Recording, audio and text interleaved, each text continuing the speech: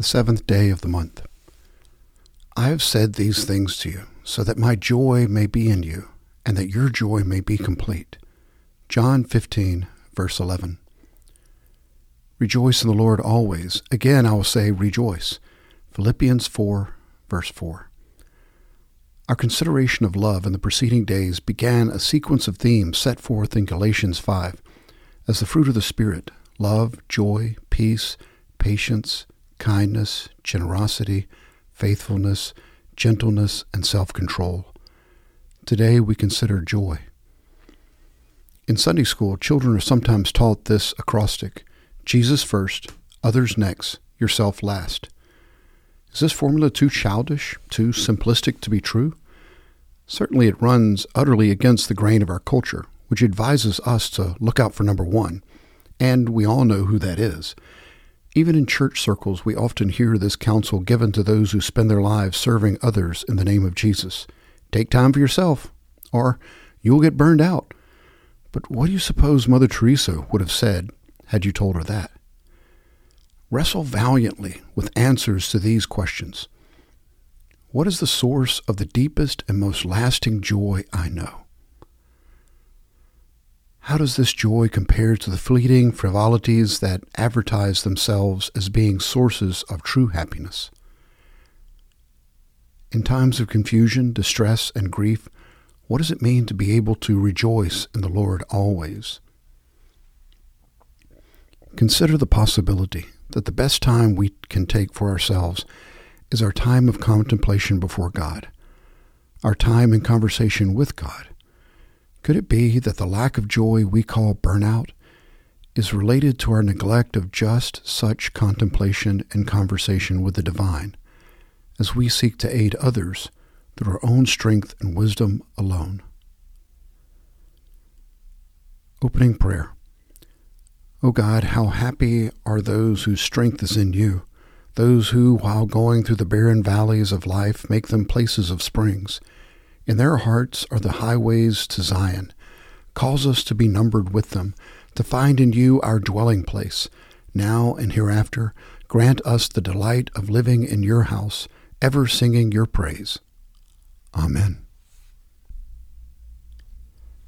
Psalm 95, verses 1 through 7.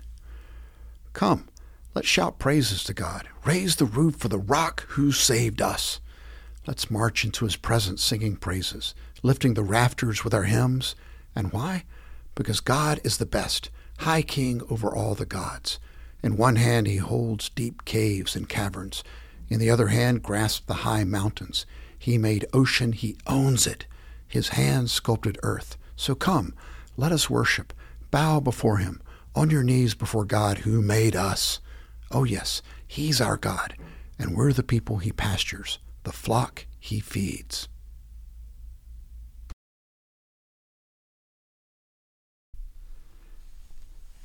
Amos chapter 8, verses 1 through 14. Thus the Lord God showed me, and behold, there was a basket of summer fruit. He said, What do you see, Amos? And I said, A basket of summer fruit. Then the Lord said to me, The end has come for my people Israel. I will spare them no longer.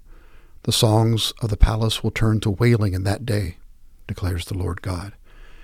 Many will be the corpses in every place. They will cast them forth in silence.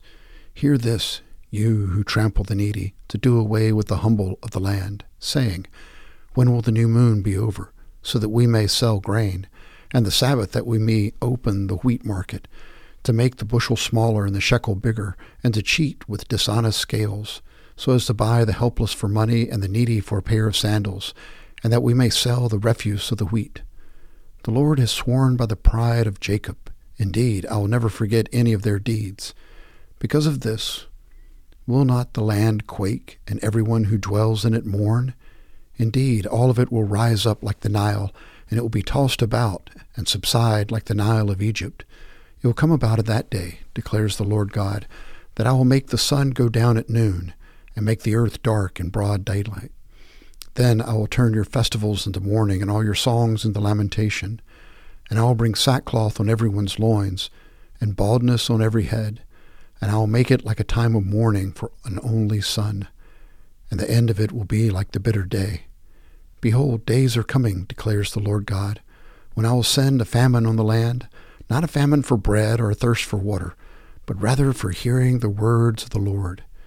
People will stagger from sea to sea, and from the north even to the east. They will go to and fro to seek the word of the Lord, but they will not find it. In that day the beautiful virgins and the young men will faint from thirst. As for those who swear by the guilt of Samaria, who say, As your God lives, O Dan, and as the ways of Beersheba lives, they will fall and not rise again. From the book of Revelation, the first chapter, verse 17, through chapter 2, verse 7.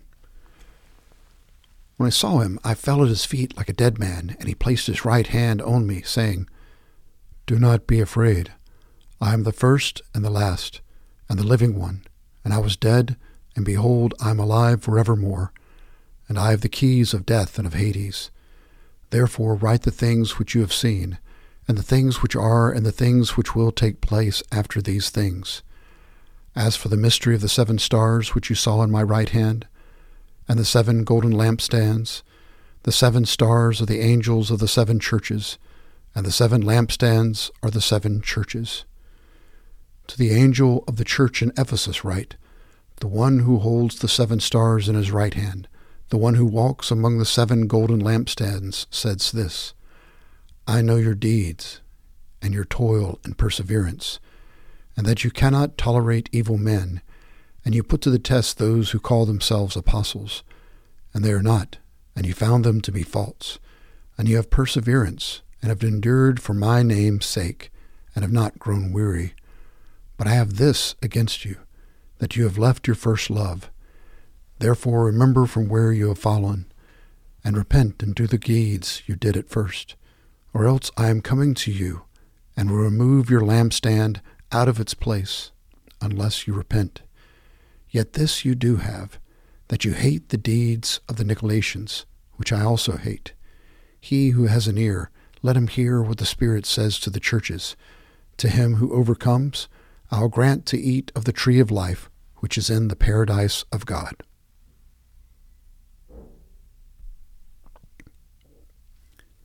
From the Gospel of Matthew, chapter 23, verses 1 through 12. Then Jesus spoke to the crowds and to his disciples, saying, The scribes and the Pharisees have seated themselves in the chair of Moses. Therefore all that they tell you, do and observe, but do not do according to their deeds, for they say things and do not do them. They take up heavy burdens and lay them on men's shoulders, but they themselves are unwilling to move them with so much as a finger. But they do all their deeds to be noticed by men, for they broaden their phylacteries and lengthen the tassels of their garments. They love the place of honor at banquets, and the chief seats in the synagogues, and respectful greetings in the marketplaces, and being called Rabbi by men. But do not be called Rabbi, for one is your teacher, and you are all brothers. Do not call anyone on earth your father, for one is your Father, he who is in heaven. Do not be called leaders, for one is your leader, that is Christ. But the greatest among you shall be your servant. Whoever exalts himself shall be humbled, and whoever humbles himself shall be exalted.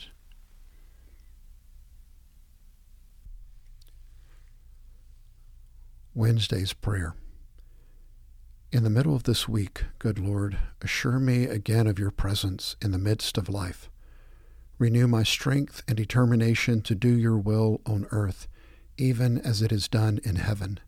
Save me from self-contentment, from a vision that is too narrow. Enable me to reach beyond my parish into my community, beyond my community into every corner of your anguished world. Help me to see even beyond this world into the vast expanse of your universe, created as a sign of your extraordinary love and of your enduring power. This I ask through Christ, through whom all things were made, in whom all things hold together. Amen.